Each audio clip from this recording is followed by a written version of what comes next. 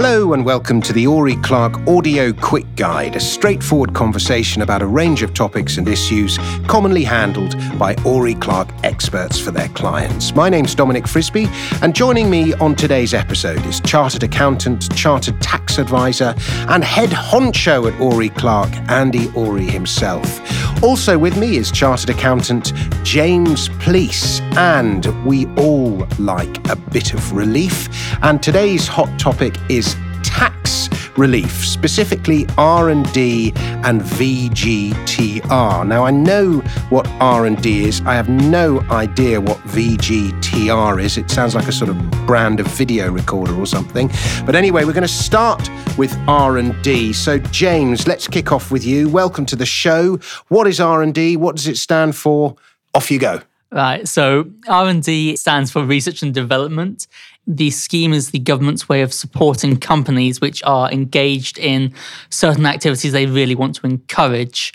It's one of the most generous schemes around. There's technically two schemes, but they operate in fundamentally the same way.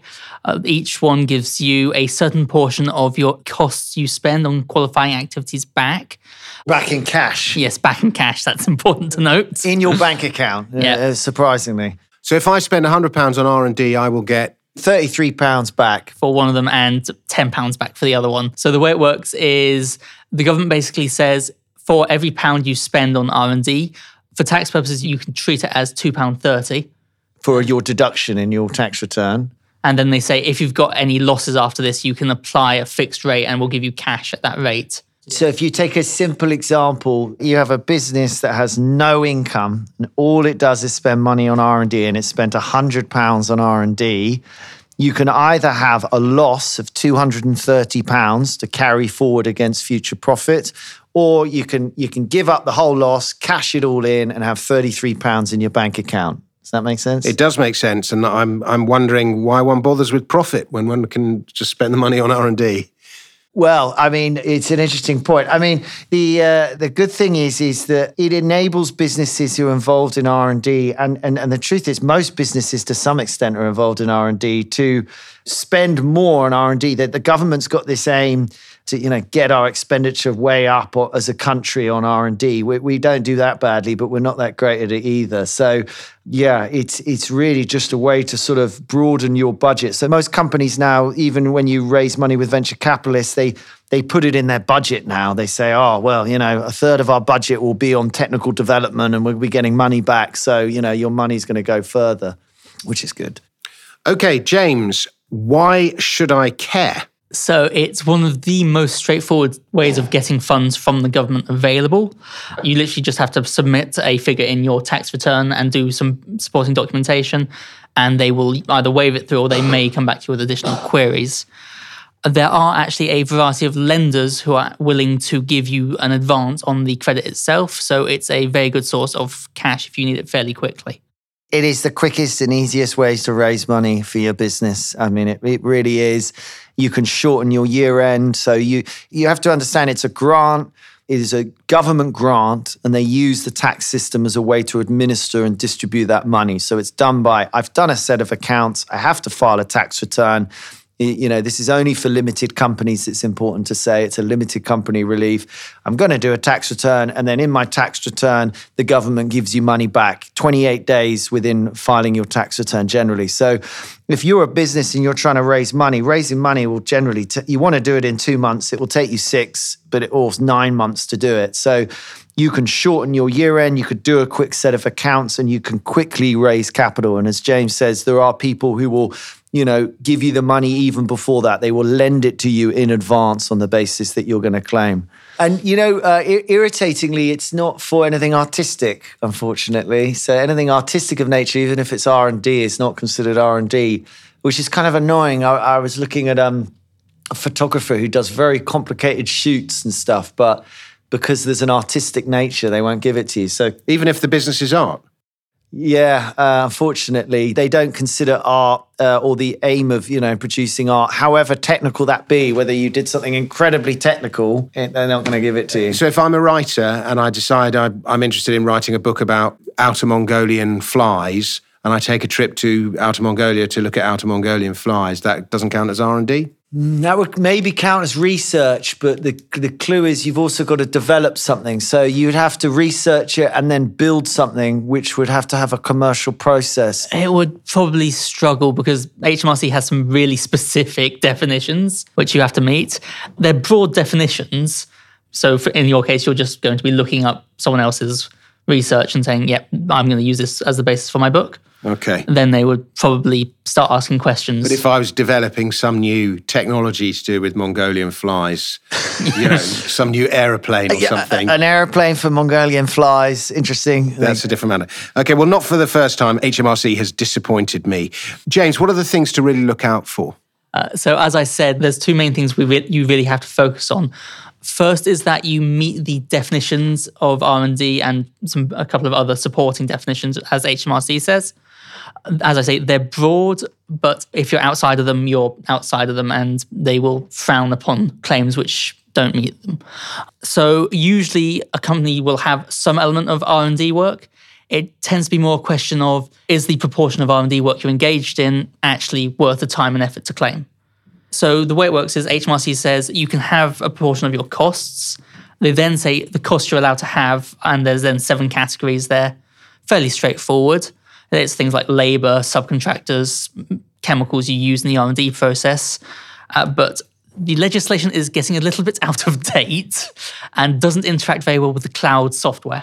So things which you may expect, such as servers and data storage, sadly fall outside, and it's usually a great disappointment to everyone involved. Yeah, I guess the point you're making is to be aware of what costs are eligible. And the costs that are eligible really fall down into people, whether they be contracted or directly employed, people involved in this development and people who are managing or indirectly involved looking after the research and development team. Outside of people, it's relatively limited what you can claim. You can get a little bit of software.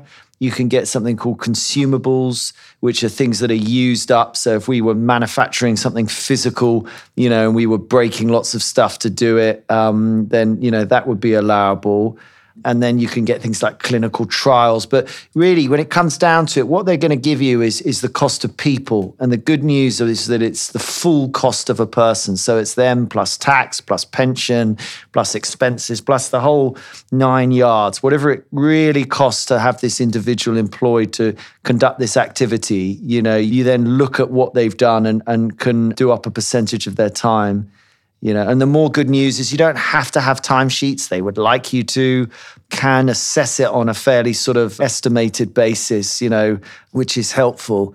And if you're thinking to yourself, can I do R&D then or what? I think the process to work through in your brain is within your business that you have a problem and that either yourself, if you have the technical knowledge, or you bring in someone who does have the technical knowledge within that sphere. So, the problem is you want to make a braking system. So you talk to someone who knows a bit about brakes, a competent professional. So you have a problem and a competent professional, which could be yourself, is uncertain how to solve that problem straight away.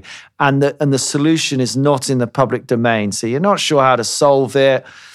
Yeah, you've got some ideas, but you're not sure. R&D then begins, but it isn't R&D unless you either then fail and you couldn't solve it, or you fail a bit and then you have an advancement. It's very important. You either fail and give up, or you advance. And advance means you create some sort of new knowledge. You learn something, you create something new. Now, that definition can normally apply to almost all businesses. Almost all businesses conduct R&D, except if you're like a consultancy business, management consultants or, accountants like us. It's quite hard to have R&D when you're advising people.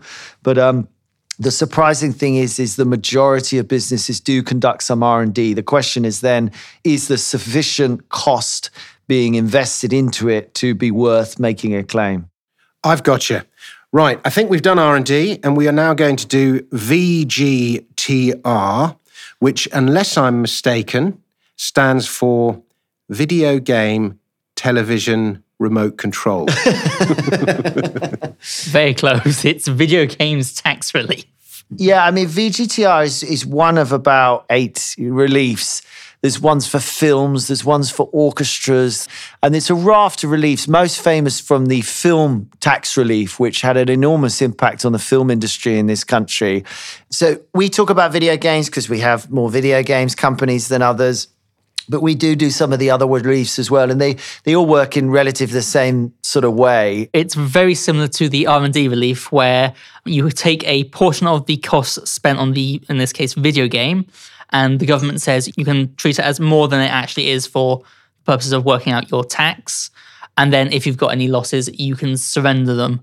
It's slightly strange for video games just purely due to how the government says you have to treat them for tax purposes, which usually results in you being able to claim a credit even if you're profit-making overall. So films and video games, these are quite cost-heavy projects, and people often put them in little special companies. And it's a bit like that. For tax, they look at each video game or film as a sort of separate little bubble. So you could be BP making £1 billion a day or whatever they make, and you could still get cash back if you decided to go and develop a video game, because that video game is a dead loss and it's costing you millions of pounds to produce it.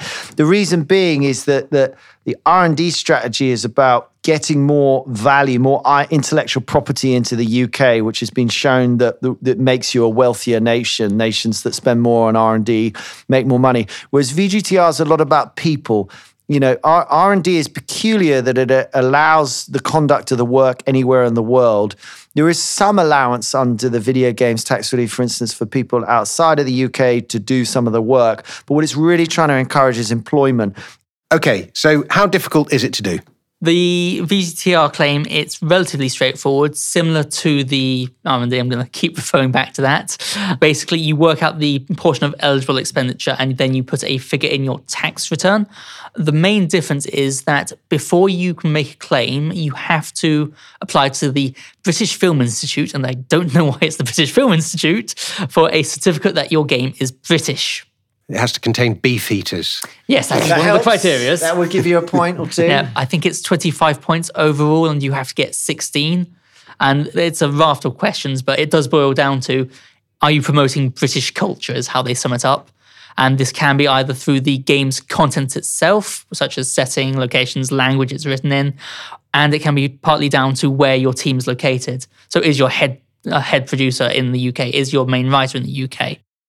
When do I do it, James? So that's the exact same as the R&D scheme. It's done after your year end. The certificate can be applied for at any time. It's just important that it's in place before the claim is submitted to HMRC. Otherwise, they just won't even look at it. They will just bounce it straight back. Okay, and how long does it take? It's usually 3 to 4 weeks, depending on how many questions they have to ask. The claim itself, HMRC doesn't actually specify, but it's around 28 days usually, which is really the standard time for most of these reliefs. Okay, and what are the things to really watch out for? So the main thing to watch out for is, and this is mainly for where you've got the game split off into a separate company, the company that is developing the game has to be responsible for everything, basically. It has to be negotiating the contracts, it has to be incurring the costs, and it has to be making the key decisions. It can, of course, subcontract itself up to the parent company, but it's just key that makes the decision. Otherwise, it's going to have trouble claiming. So it's an important point. Video games and films, they're all funded. They're quite often funded by a publisher or funded by a third party. So the difference with a video game is I might be the company producing it, but someone might be giving me all the money to pay for it. I might be invoicing another company who give me £1 million and then I develop the game. That would make me eligible because I'm the one most closely associated doing most of the work. The publisher's just funding it. That's very different from R&D relief. R&D, if I'm invoicing my R&D to someone else on a cost basis, you can't claim it. They can claim it. You can't claim it. With the one exception, which is an important one, if you are a UK company and you conduct any sort of R&D for a company outside of the UK or technically outside of corporation tax, then you can claim. So something people don't realize is they've got a team in the UK doing a bit of R&D, but they're charging it all to America where it's all owned. They can actually claim R&D on that example in the UK under that 10% rate. Okay, I think we've covered VGTR and we have covered R&D. So we are at the end of this Ori Clark Audio Quick Guide. And if you want to find out more about anything we've just been talking about, you can find more information in the resource library section at oriclark.com. And if you can't find what you need, then email us at contact@oriclark.com and one of our experts will get back to you and tell you everything you need to know. Until the next programme, from me, Dominic Frisby, from Andrew Ori and from James Pleece, cheerio.